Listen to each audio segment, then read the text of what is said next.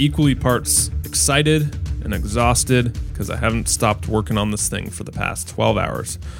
But it's done, and it's completed.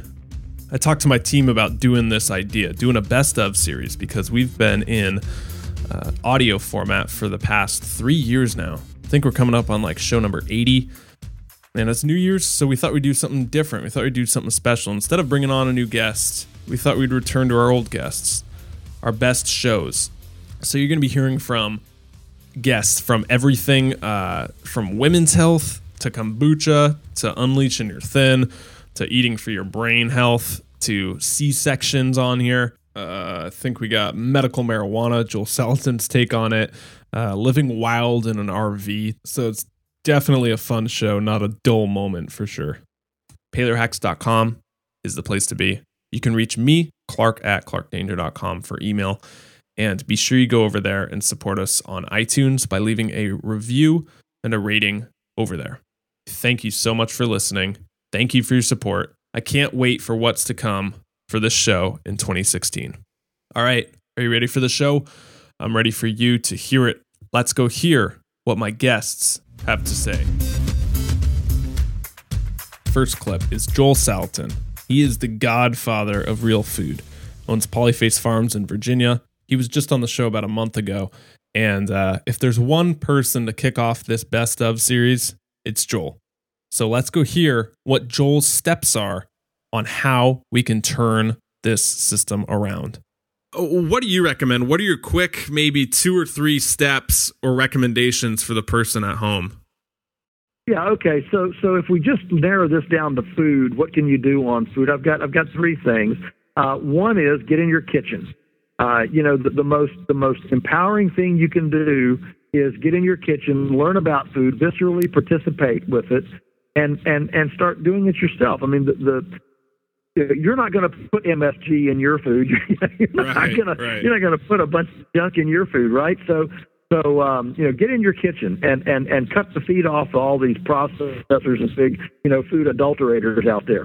Number 2, turn off the TV and take your entertainment budget for the year and spend it finding your food treasures in your area. Every area now has great farms that do integrity food, build soil, are doing all the right things. We'll find them and patronize them. Many of them are struggling. If they had 3 or 4 more customers, they could quit their town job and be on the farm full time. Be that catalyst, be that facilitator, move them forward that direction. And the third thing is do something yourself. It could be as simple as throwing out the gerbil and the cat and getting 2 chickens to eat your kitchen scraps and lay you eggs. And yes, this can be done in a condominium. It can be as simple as getting a vermicomposting bin under your sink instead of the garbage disposal. It could be a patio garden, where you have a pot garden. Yeah, really a pot garden. But where you have container gardening. You can have a beehive on the roof. There are lots of things that you can do yourself just to enjoy the satisfaction and encouragement of being a visceral participant in the majesty, the mystery, and the awesomeness of life. Next up, we got Abel James. Cool perspective on connecting with our food, being wild, and connecting with each other. Here it is. The premise is that we all have the truth about food deep within us. And if we're honest with ourselves, we all know what fresh food is. We all know that when you smell it and you truly taste it and it comes from, a farmer just a few doors down or in the next town, it's better for you than some random stuff that was, shipped in a tanker from Chile 6 months ago and then sprayed up with a bunch of wax and chemicals to make it look fresh. Yeah. If you look at where your food comes from, it is gnarly and dark where most of our food comes from in America. Right. So it's up to you to really revisit that and develop a relationship with your food. Eat it not sucking down a burrito in the front seat of a car on your way to something else, but using food as a gift if you're cooking for people you love, because it's one of the most intimate things there is, and also getting people back in touch with the meal. Because one of the coolest things about like traveling around the world, as we've been doing, is seeing how different cultures treat their food and their experience of mealtime. And I mean, you go to Italy and dinner is a far different thing than it is in America. You know, it lasts 3 to 5 times hours longer. Yeah. It's 5 hours long. It's this like it's Thanksgiving every night. And and I think, you know, we don't need to do that necessarily, but just knowing that you can every once in a while on a random Tuesday have the best time of your life and eat some really good food. That's what heals you. That's what keeps you away from being obese and sick. It gets to the root of something that's much deeper about all of this. Let's spice this up. We're going to Hannah Kroom now to talk about kombucha and gut health. Give us a history on kombucha. You know, kombucha has been handed down for hundreds, maybe thousands of years. You know, it's really hard going back and researching all this information, trying to suss out the little nuances, but definitely... Was there like a big culture that did it, that it came from? Well, a lot of people think it's Chinese in origin, and that makes a lot of sense because it's tea, and that's where tea came from. Tea's been around 5,000 some odd years. And so it makes a lot of sense that it would come from that type of culture. Now, the Russians really ran with it, and they have a very long history with kombucha as well, but many Russians will say, oh, it came from Japan or it came from China. So there's certainly an Asian connection, and we just hope that as we continue to learn more about it that, you know, maybe we'll find out and maybe we won't, and maybe it doesn't even matter. But to speak to why it's popular now, I think the real reason is we need it. We live in a very toxic world. We have air pollution, water pollution, food pollution. I mean, we are poisoning everything as quickly as we can, including our bodies, and we are becoming the canaries in the coal mine. The autoimmune disease, the dysbiosis, even the amount of prescription drugs that people take today is a direct result of the fact that our bodies are freaking out and saying, hey, quit poisoning me already. Yep. Set it up very basically 101. What does someone need to get started brewing kombucha today? All right, I got a little jingle for you. Can I launch into that? Sing it up. All right. Kombucha tea, easy as 1, 2, 3. Brew some tea, add a SCOBY, wait a week, and then repeat. You are in LA, aren't you? Well, it's more I like, you know. Beautiful voice. That was nice. We are living in a bacterial world, and I am a bacterial girl. What does that bacteria do once it's in your body and more specifically in your gut? Sure. So as we mentioned, we are all bacteria-powered organisms. And what that means is that bacteria play such an integral role in our ability to absorb nutrition, to break down our food products. I mean, they're the ones helping us with digestion. They're the ones pulling the nutrition, the enzymes. They're catalyzing all of the metabolic reactions that need to occur as a result of putting nutritional inputs in our body, right? Because why do we eat? We think it's because it's fun and entertaining, but really it's because our body needs certain inputs in order to optimally function. So bacteria help us with that process. And then they also help us. There's a concept I like to talk about called isopathy that comes from the Greek, and it means like controls like. So the way we think about that, like in homeopathy, they think about it where, you know, plants taking plants and certain properties that will stimulate a healing reaction. So something is healing something. In Chinese medicine, we see that like, oh, if you eat the eyes of the fish, that's good for the eyes in the human. So like helping like. In terms of bacteria, the way we think about it is that you have good bacteria that help keep bad bacteria in check. I mean, think about it from a logical perspective. If pathogens were really so great at what they did, we'd all be dead. So clearly there's some kind of defense system, some defense mechanism that's working where they're not able to succeed or there wouldn't be any life on this planet. And that goes, you know, pathogenic people, pathogenic thought processes, pathogenic anything. You always want to be combating that with something that is putting that back into balance, back into check. So that's what the bacteria and the yeast in kombucha do is they put those healthy bacteria, those healthy acids, they reset the pH, they get your gut into the pH that it needs to be for digestion to occur, for you to be able to extract the nutrition from your food. And then it boosts your immunity. And it also creates healthy acids that help support healthy liver functioning. I think it's no surprise that the liver has the word live in it because we really need that vital organ to be functioning optimally for our bodies to feel really good. Perfect segue into the next guest. This might be my favorite clip of this show. You ready to get your mind blown about cesarean section and if you are actually born healthy or if you are born Sick. Let's talk about those 100 trillion bacteria we got down there, or just all over us for that matter. How does it get messed up? Are we just born messed up and we got to fix it? Because I'd assume we were born pretty good, and then things get a little... That's a very good question. And we are not all born okay and then it gets messed up. About a third of American children go through a specific process where they are born without a microbiome. Think about that. And the process is called cesarean section, so that we obtain our original priming microbial baptism when we pass through the birth canal. The vaginal birth canal is loaded with healthy, good bacteria that then inoculates the newborn with a starter kit of bacteria that allow that child's immune system to develop in a very balanced way, allow that newborn to break down mother's milk and extract nutrients, etc. When a child is born by cesarean section, he or she is deprived of that really important inoculation, and it is now thought that this is the reason that being born by C-section is associated with an increased risk, a twofold increased risk of autism, a threefold increased risk of ADHD, a significant increased risk of type 1 diabetes, celiac disease, food allergy, and even becoming obese as an adult. 50% increased risk for becoming obese and as an adult just because of cesarean section. Wow. Now, are those on the rise too? Are they something that's more popular? They're right now leveled off at 33% of all births in America, which is breathtaking. Yeah. It's hard to imagine that 33%, one-third of all births in America, are complicated enough to require that procedure. Now, to be clear and to be fair, there is a time and a place where a C-section is life-saving for mother or baby. It's really important that we emphasize that there is a time and a place. It's a great procedure.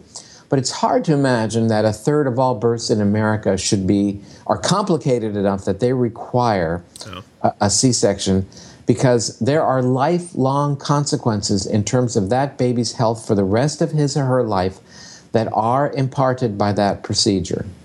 So is it that it's just exposed to bacteria for that short period of time, or is it that it's a very concentrated amount coming out of the vaginal birth canal that it can only get exposed to during that one time? Or Well, you have to understand that this event of creating a new living organism is very, very complex. And there are factors from conception onward that are all refined and have evolved or have been created, however you want to look at it, to create a being that will have its best chance of survival.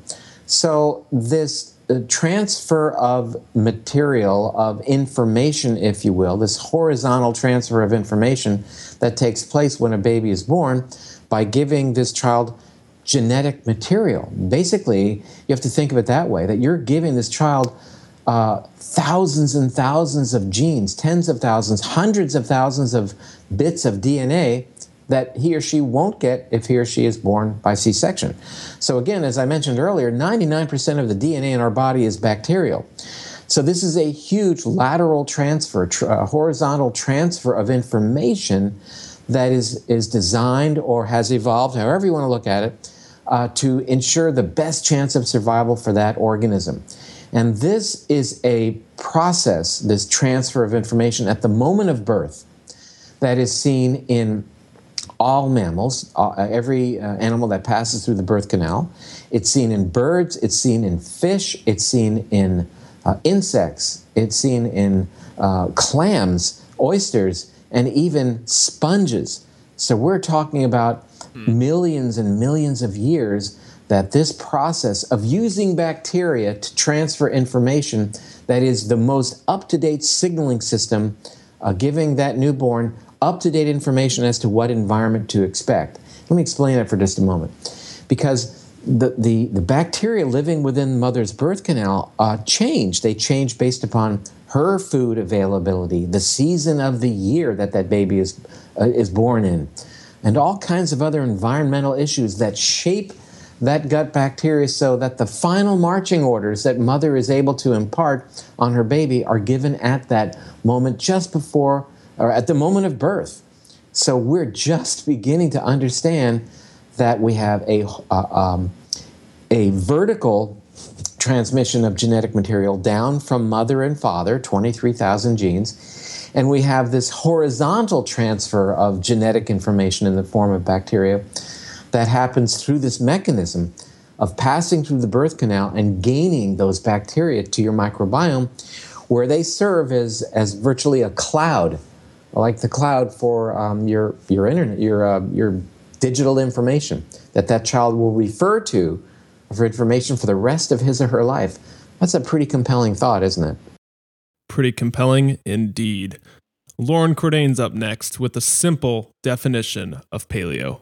The ability to actually start a fire whenever and wherever you wanted is a recent phenomenon, probably dating back to 50 to 75,000 years ago. Now, that may sound like it's historically remote, but let me just give you, for instance, if we look at the time our genus, Homo, has been on the planet, 2.5 million years, then the ability to start a fire came somewhere about 30 to 45 minutes to midnight. So we basically went through the entire 24-hour day without being able to start fires. Yeah. So if you want to draw a line in the sand on what is and what is not paleo, let's go back before fire. Hooga, chugga, hooga, chugga. Let's keep going on. What is paleo? Let's go on the simplicity. I pulled a clip from Johnny Bodwin's first call. I think it's episode number 4. Talk about paleo. I recorded this one when I was living on a farm in Hawaii. So the audio is terrible. I realize that. But the information is golden. Here's Johnny Bodwin on the 4 food groups you should eat. I am actually a big believer in kind of a big tent, that we don't need to have these ridiculous battles over tiny differences in theory or philosophy. Lauren Cordain's paleo version versus Rob's version. Who cares? They're all great. They're all great. And so is, we're basically talking the same thing. You want to take beans out because of the lectins, fine. You want to put them in because I don't care.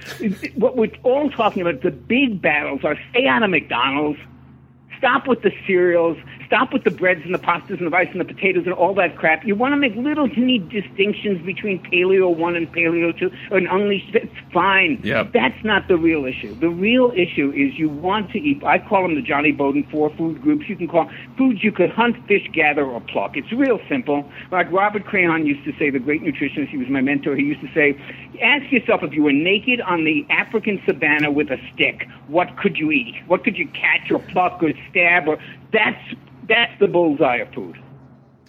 And the thing is, the Paleolithic, our Paleolithic ancestors, our caveman ancestors, they didn't have to worry about calories. They didn't have to worry about the percent of calories, fat or protein or carbohydrates. They ate what was around and what was in season and what was local and what they could catch or what they could fish or what they could pluck or what they could gather off the ground, and it was just fine. And if we can go back to something like that, we don't have to worry about this in moderation and that in moderation because, we will be eating the foods that nurture us and fuel us. Now, the other part of that is how do we resist the enormous temptations to eat food products, to eat stuff with barcodes, to eat all the stuff you guys probably eat very little of. How do we ignore those temptations? And the answer is in reprogramming some of our brains, like we have a part of the program called the Craving Crusher Guide, and it's a series of exercises that you do at home, where you really delve into like what are your associations to these foods and what can you, and we give you specific things that you can do. And yes, it takes a little bit of time. It doesn't happen overnight, but you can literally kind of unplug those things from having that automatic, overwhelming reaction that you can't resist. You can do that.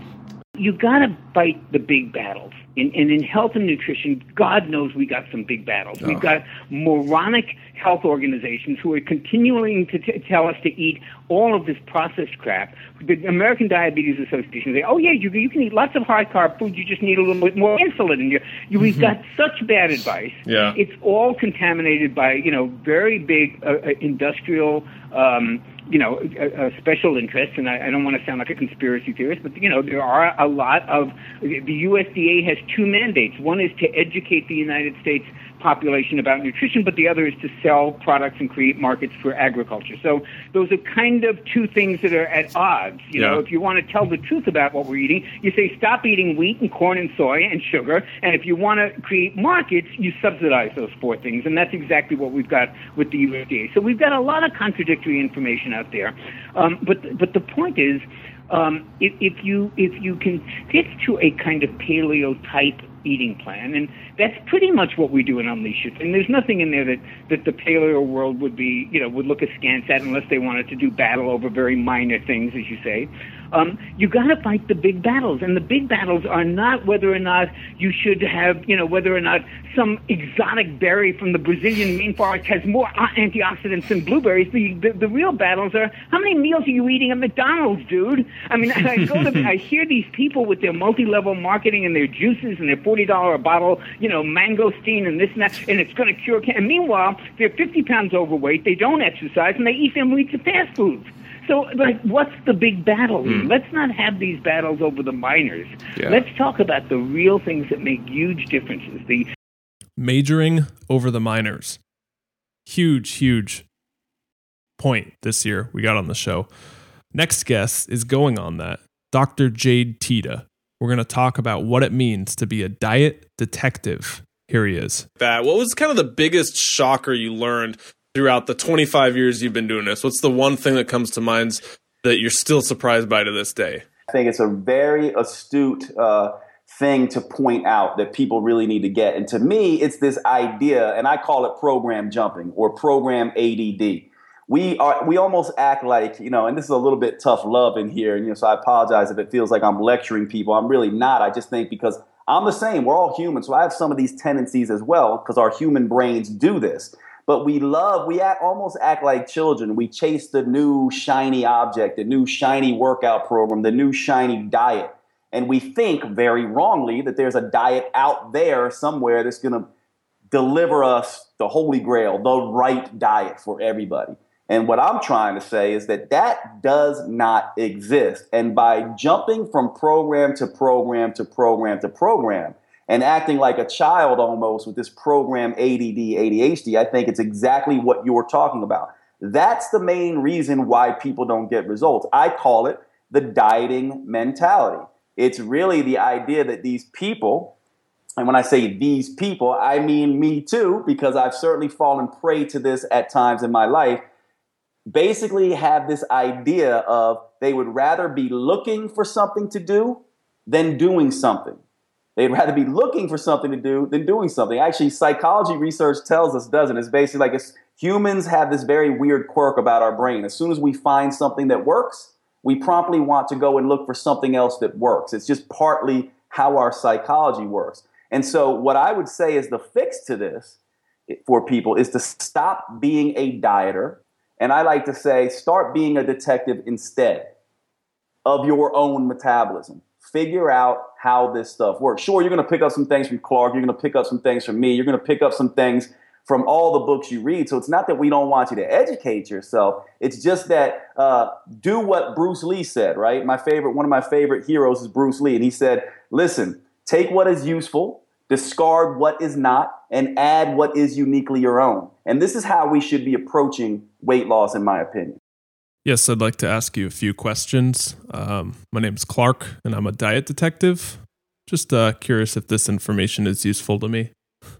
All right, enough fun. Let's go to Tom O'Brien on gluten sensitivities. Again, another Hawaii call. Not the greatest audio, but talk about information. I was tempted to use this whole show on the best of series. I mean, it was hard distilling down 45 minutes into 4 minutes for this show. So if you haven't heard it, I think it's number 4. Go back and listen to it. But here's Dr. Tom O'Brien on gluten intolerance. The wheat of today, what you were saying, is kind of the mutated gluten form. I just know from my readings that it's gone through mutations. So when someone comes up to you, I'm sure you get this question a lot. When someone comes up to you and asks you, Well, wheat's not bad. It says so in ancient historical texts like the Bible, that, like Jesus is the bread of life, and they're referencing it in ancient texts. What do you say to that person? That's a really good question, and that's a great, great question, because if a person really listens to the answer, we've got him. Yeah. You got him. Yeah. Because here's the answer. No one on the planet is eating the bread that Jesus Christ ate. Stop using that as an excuse. The bread's been changed. It's mutated. It's called the 50-50 rule. In the last 50 years, gluten content in wheat has gone up by over 50%. So no one on the planet is eating the bread that Jesus Christ ate. It's just not possible to get it. So if an infant or a toddler was introduced to that bread that Jesus Christ ate to begin with, if they were eating that bread, there's a likely chance they wouldn't have a problem with gluten in their lives, if that's all the bread that they ate. But when you've eaten regular bread that's on our planet today, you can't go back and eat einkorn bread thinking it's going to be okay, because the protein structure is so close to the breads of today that the immune system will not know the difference. Earlier we were talking about non-celiac related gluten sensitivity versus celiac related gluten sensitivity. What's the difference between the two? Celiac is your intestines are a tube from the mouth to the other end, about 20, 25 feet long. The inside of the tube is lined with shag carpeting. One shag is where calcium is absorbed, another shag magnesium, another shag proteins, another shag fats. All the shags absorb different nutrients. Celiac disease is when your shags wear down and you got Berber. And when you've got Berber, you don't absorb calcium. You get osteoporosis. You get malabsorption. You don't absorb your vitamins and minerals. So celiac disease was the first test that ever came out to look to see about the impact of gluten. They stuck a tube down the throat and they looked at the intestines in the 1950s. It's called an endoscopy. And they snip out a little bit of the tissue. They look at it in a microscope and they saw that the shags were all worn down. They take people off of wheat and they do it again. A few months later, they see the shags have grown back. They give them the wheat again, wait a few months, and the shags are gone again. So they identified wheat sensitivity as a disease of the gut, and they called it celiac disease. If the first test they had done was to put a tube up the carotid artery to go into the brain, they would have thought that gluten sensitivity is a brain disease, because they would have seen all the damage up in the brain. But the first test they did was going down into the gut. So they think it's a gut disease. Celiac disease is the disease of the gut when gluten is a problem. There are other diseases in the gut besides the wearing down of the shags, but celiac disease is where all the focus was for close to 30 years. And our doctors studied with blinders, thinking that's it. If your shags aren't worn down, you don't have a problem. Well, now we know that was the thinking of the day with the equipment they had to study with.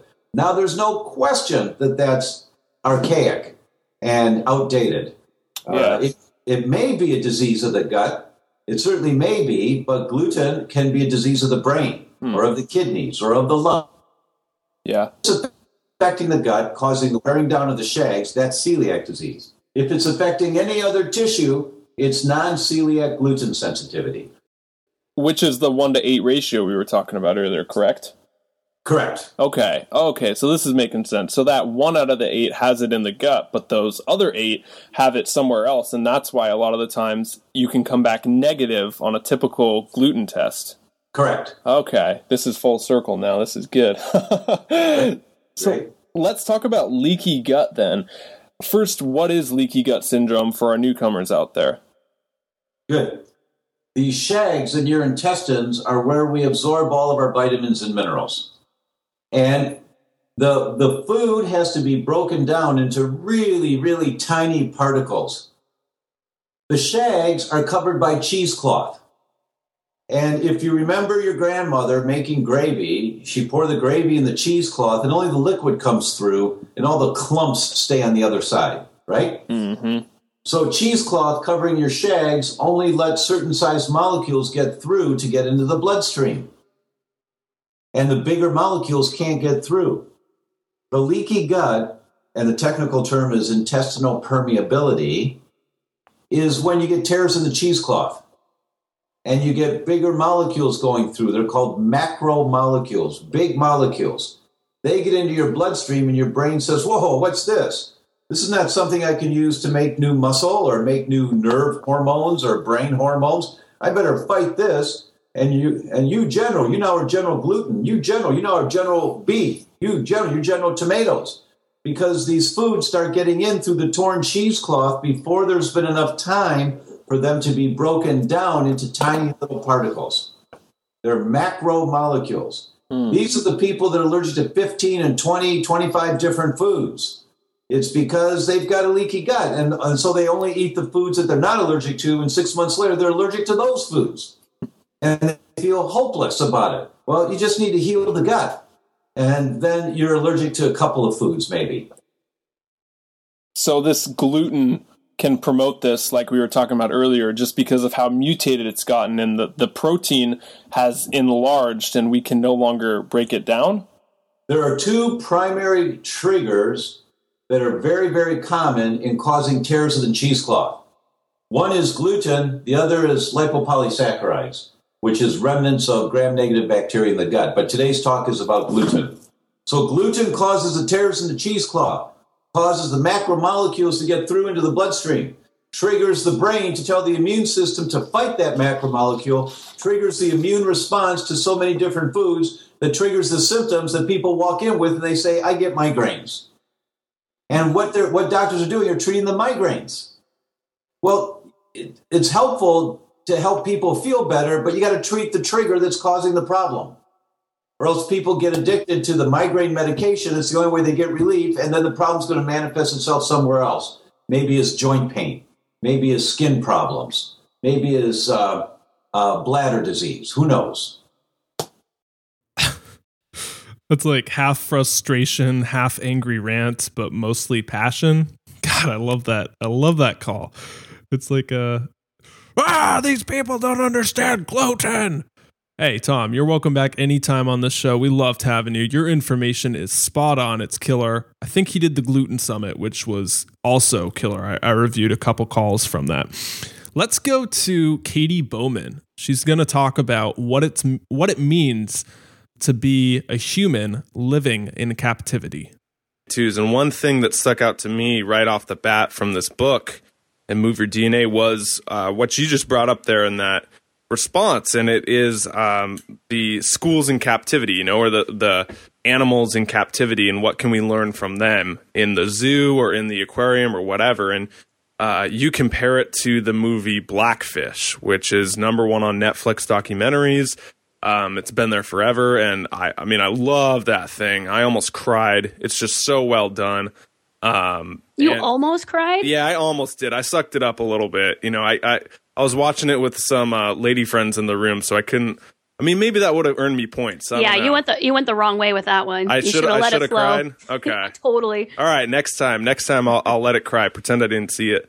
And so it's just such a moving documentary. It's so well done, but it's it's all about the orcas in captivity and kind of what they do and how it affects them. So how is that kind of like how we are in this modern day? Well, I focus on specifically the collapse of the dorsal fin in the male. So if you look at that movie, you can see Tilikum. He's a good example. Or if anyone has not seen that movie, if you just go to your computer and Google Tilikum, you'll see a picture of what I mean. So their dorsal fins are flopped over, and it's rigid. It was soft at one time. So softening of the dorsal fin is a completely natural phase of life as it's growing, in whale puberty. So packaged, as things in nature tend to be, packaged with this softening because it's going through lots of growing is, what we consider like extreme swimming, right? So in all orcas in general are already swimming 100 miles a day. They're swimming at depths. It's their foraging behavior. It'd be the same thing of what a human goes out and does if there were no food in your refrigerator. If you had none of the things that you would have, the way that you would be moving would be creating a particular mechanical environment. So whales in captivity outside of that mechanical environment, their structures, which don't come with, like in the fin, there's no muscle, there's no bone through the fin. It's completely a soft tissue. However, as that soft tissue is forming, the water itself, the forces generated by how a whale swims, keeps it upright.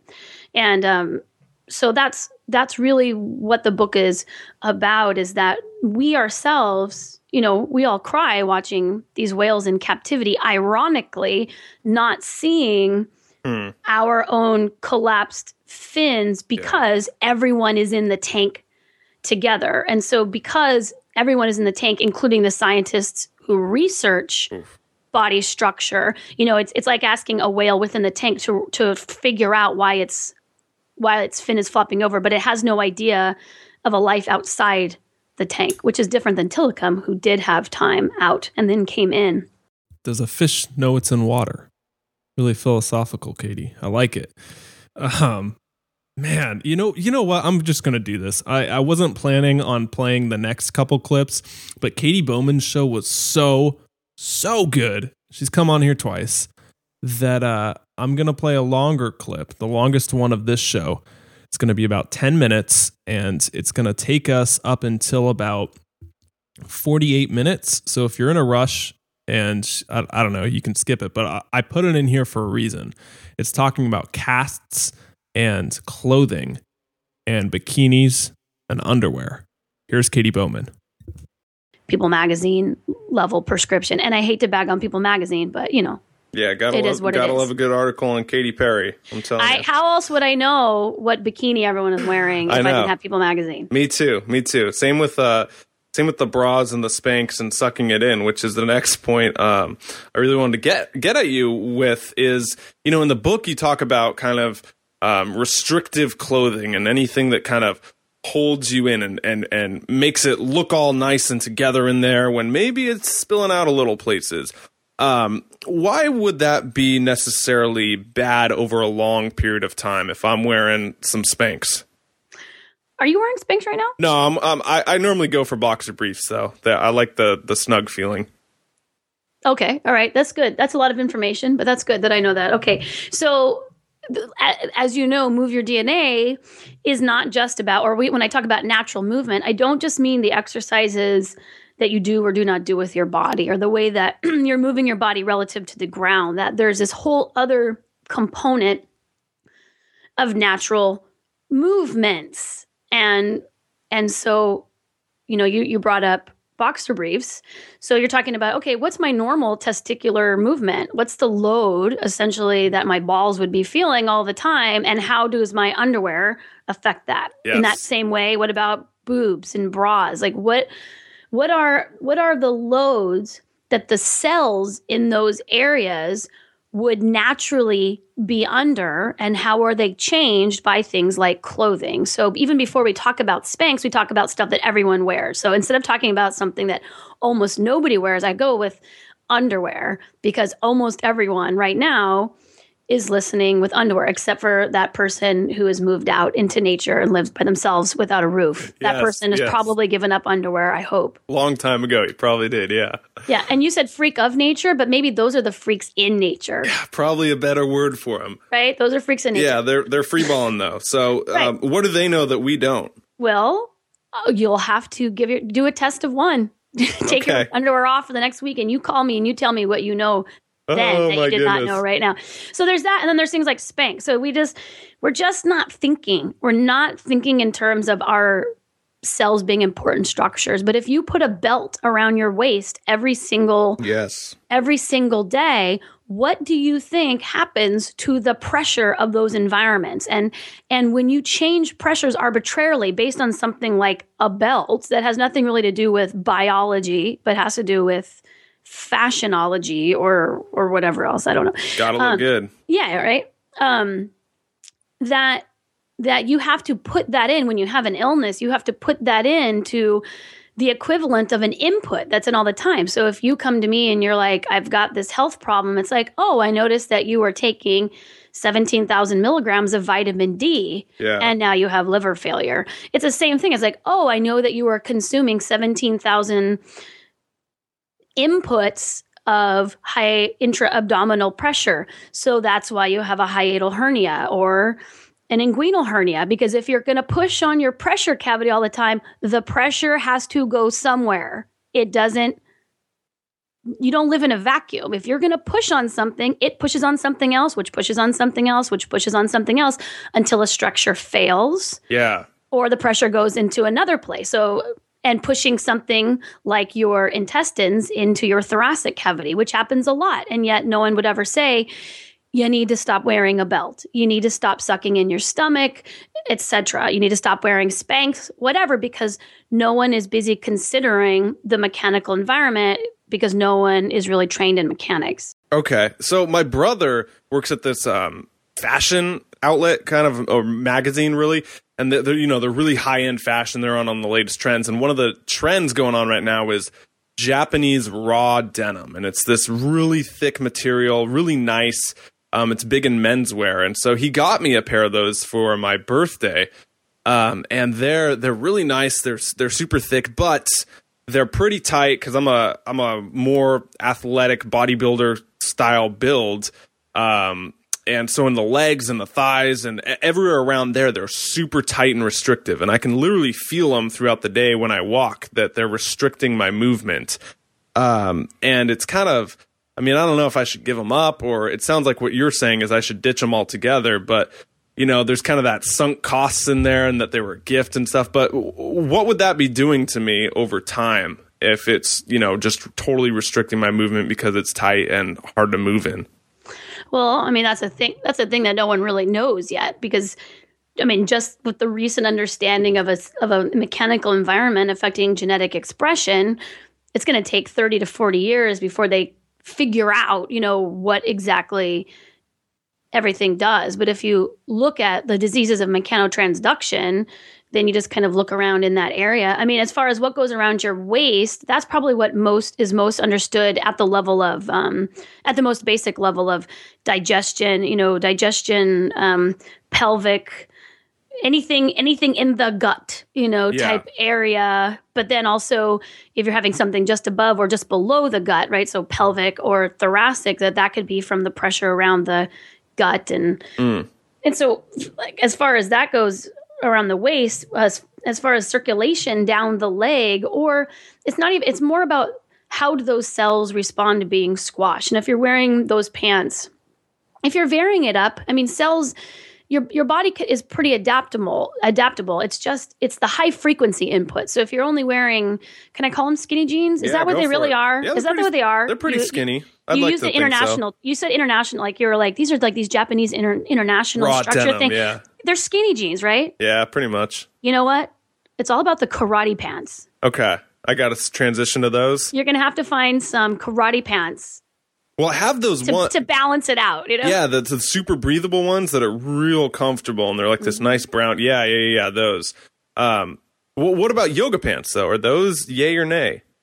Yeah, it's just all about, are they pushing or pulling on your cells? How much are they pushing and pulling on your cells? Okay. So what about like the super tight yoga pants then? Are those, since they're so stretchable and breathable, I guess, are they better or worse, or should they go looser, or kind of what's the deal? Well, I guess it depends on like yoga pants, the pants, like stretch pants, the nice thing about stretch pants is they, unlike karate pants, wouldn't get caught on things, which is another way of limiting your motion. So there's many different ways that clothing can limit motion. It could be on the cellular level, but it could also be on the structural level, like important when you're dressing your kids. It's like, is the outfit that I'm putting my child in something that is limiting their ability to reach one leg away from each other, or would get caught up as they're trying to climb on something, which eventually discourages them from climbing. So there could be just the cellular experience of the pressure of a garment, but also if you get too baggy of a garment, that it then affects the larger motions of the joints. So I think you're just looking to reduce those things that are clear to you that are interfering with your health. So not everyone wants to transition to suspenders like my husband did, but he was having a lot of bathrooming, pelvic kind of gut issues. Yeah. Like just gas, sorry, hun, but like that's what he was like. And for years, and then he just realized just one day he just tuned into that he was straining his abdomen against his belt. He could feel that he was contracting a muscle in response to try to keep his pants up. And then he was like, oh, I just never recognized basically a force that I have been generating for 30 years. Well, I'd imagine it'd be kind of similar. The image that just popped into my mind is like if you sprain your leg or break your bone, they put you in what? They put you in a cast, and it restricts your motion so you can't move, and so it heals that way. But I guess if we're not broken and our abdomens aren't totally busted, well, if we put ourselves in kind of that tight, limited range cast, if you will, it's going to restrict our motion. It's going to adapt to whatever load we impact upon it. So yeah, and if you want to talk about casts, just a quick list of casts, if I may. Go for it. Yeah, go for it. Your clothing, right? So your clothing is casts. The ground is a cast because it's flat and level, which means it doesn't allow all the parts that would move were it not flat and level. It prevents those from moving. So the ground is a cast. Unnatural terrain is a cast. Your computer screen is a cast because it's a fixed distance, from your eye. But then the house, the wall that you live in, that's also a second cast because it prevents you from looking at all these other distances. And then you've got the cast of shoes, that you wear upon your feet. Your chair is a cast. These are all things that we do every single day, almost continuously, all day long, that your body adapts to, which means when you adapt to a cast, if you've ever put a cast on, right? If you've broken something and you put a cast on, when you take the cast off, what's happened is you've actually changed your mass distribution to make being in that cast easier on your body because if you're still in a particular area, your body doesn't maintain the structure that was there before that allowed for movement because it'd be a waste energetically, metabolically speaking. It's a waste of energy. So your body consumes the mass, the tiny pieces of mass. The sarcomeres within your muscle get cannibalized and they go away. You lose capillaries that were there to feed those. So you become less. And once you get out of that cast, what happens is your mind has also really become less because the tissues that used to be there to monitor that those motions are no longer there. They're there, but they're not functioning. And so a friend of mine uses a really great example. Like if you take a baby elephant and you tie up its back legs from the day that it was born, when you take that tie off 2 years later, it has no idea that it was tied up. It just moves in the way that it adapted to this situation. It doesn't go, wow, finally those are off and I'm going to start exploring all of this territory that wasn't made available to me. Your mind has adjusted to the scenario. And so it's because we are casted by essentially this tank that we are all swimming around on, the amount of motion that is available to you in the natural, world compared to what is available to you now,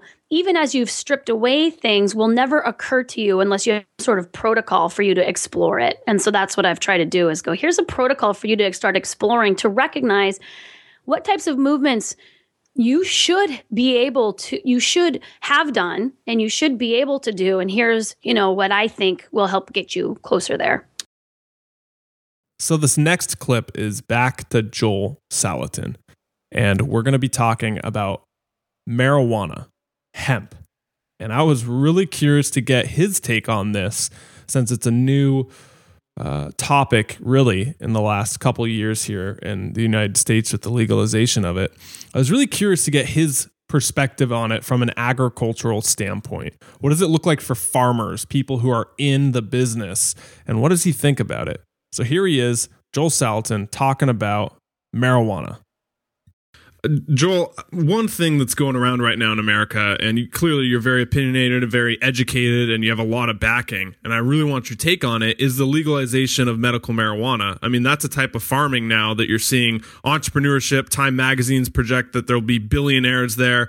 Do you think that's good for farming and agriculture? Like, what's just your general opinion on what's going on with that in America? Well, anybody that knows me knows that I'm not being satirical when I say, well, I would be in favor of legalizing everything. I mean, from methamphetamines to whatever. I think when the government gets between my lips and my throat, that's an invasion of privacy. And so I think that essentially allowing now, before somebody flips out, I'm also not in favor of national health care that will take care of people when they shoot their brains out. Okay. Yeah. So a part of I'm for freedom, but part of what makes freedom work is the responsibility that you personally engender for your decisions, and that's how you get then freedom with constraints. And so I am in favor of all the hemp. All the hemp that can be grown. I mean, the fact that currently, since the turn of the century, since hemp production was outlawed, the fact that the U.S. has had to buy all of its rope, all of its fiber from foreign countries, and farmers couldn't enjoy the value of that. And Henry Ford made a hemp car. It was cheaper than steel, lighter than steel, stronger than steel. But we don't have hemp cars, which would all be, much. Basically, you're making a car out of sunlight. Okay, much better than mining steel, but we can't do it because hemp is illegal. And so I'm a fan of anything that releases farmers and releases the culture to be able to explore the metes and bounds of our own innovation.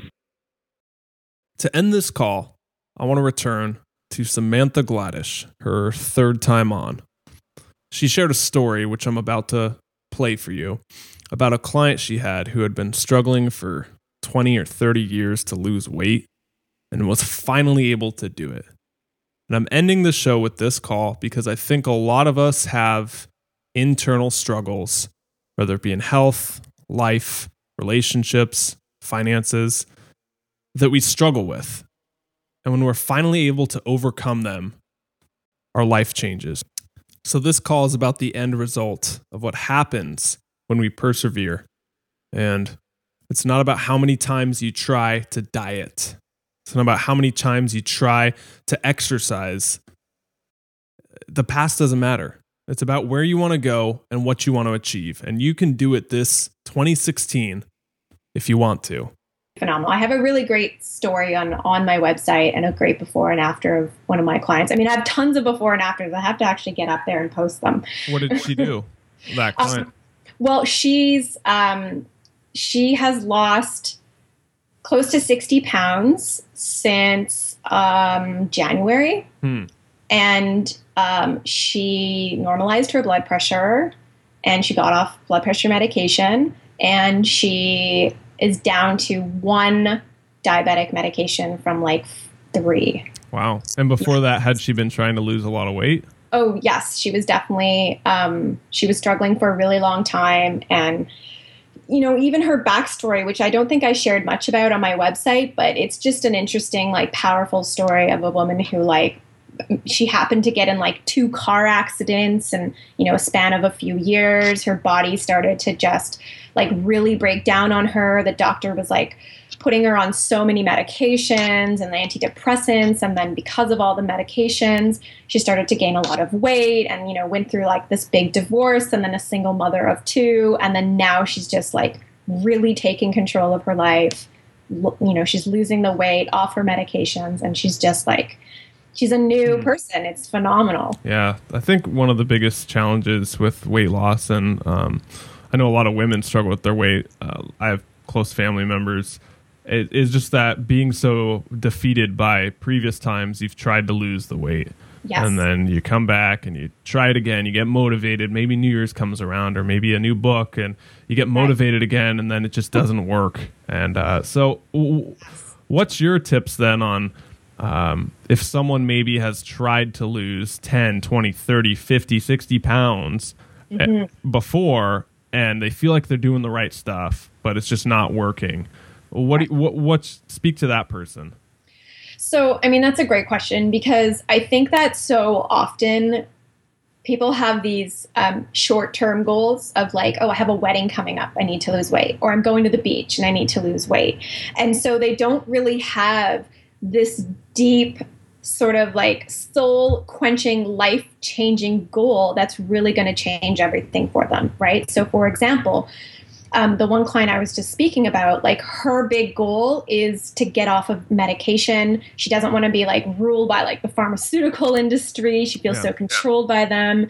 And she also has 2 daughters and wants to be, you know, this leading example for them. And like, that's a powerful, clear vision, right? So a lot of people just come to me and they're just like, oh yeah, I just want to, you know, I just need to lose some weight. Like I got my wedding coming up, or we're going to a beach in a few months. And I'm just like, well, then what? You go to the beach and then you just gorge and gain it all back. Like this is about lifestyle. So I often tell people that, you know, let's talk about the predictability of your health versus the possibility. And like, let's really look at that. So the predictability is while you can just stay the same and be miserable and feel shamed and, you know, not want to look in the mirror every day and not want to build these amazing relationships in your life because you're so conscious of how you look and, you know, you're hiding in the kitchen and binging on food. Like that's predictable, and more weight coming on and more medication, right? That's the predictable health versus let's look at what's really possible for your life. And, you know, that's having the weight come off and feeling more confident and, you know, being this motivator and inspiring others in your life. And, you know, so it's just, I think the predictability versus the possibility, that's really something that people should really look at.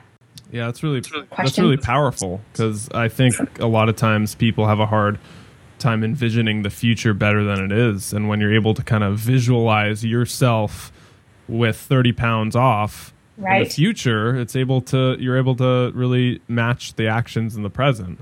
Right. Absolutely. And I mean, I think people should really ask themselves, like, what does losing the weight mean for me? Like, what can that actually do for me? How will my life change when the weight is off? Thank you so much for listening to this year's New Year's special of the Paleohacks show. I'm looking forward to 2016 with you all. ClarkDanger.com if you want to get a hold of me. Let me know your thoughts on this show. I would love to interact with you. Put a lot of work and effort into this. Thank you to all 10 of my guests and to the other 62 or whatever that weren't on this show. That just shows how much great content we have that we couldn't even fit into an hour. Paleohacks.com is the place to be. Blog, recipes, articles. And if you do like this show, the only thing we really ask of you, besides listening, thank you, is to go over to iTunes, give it a 5-star rating, and leave a little review so that others can see that you like the show. All right, that's it. I'm Clark. From me to you, stop settling, start living, and Happy New Year's.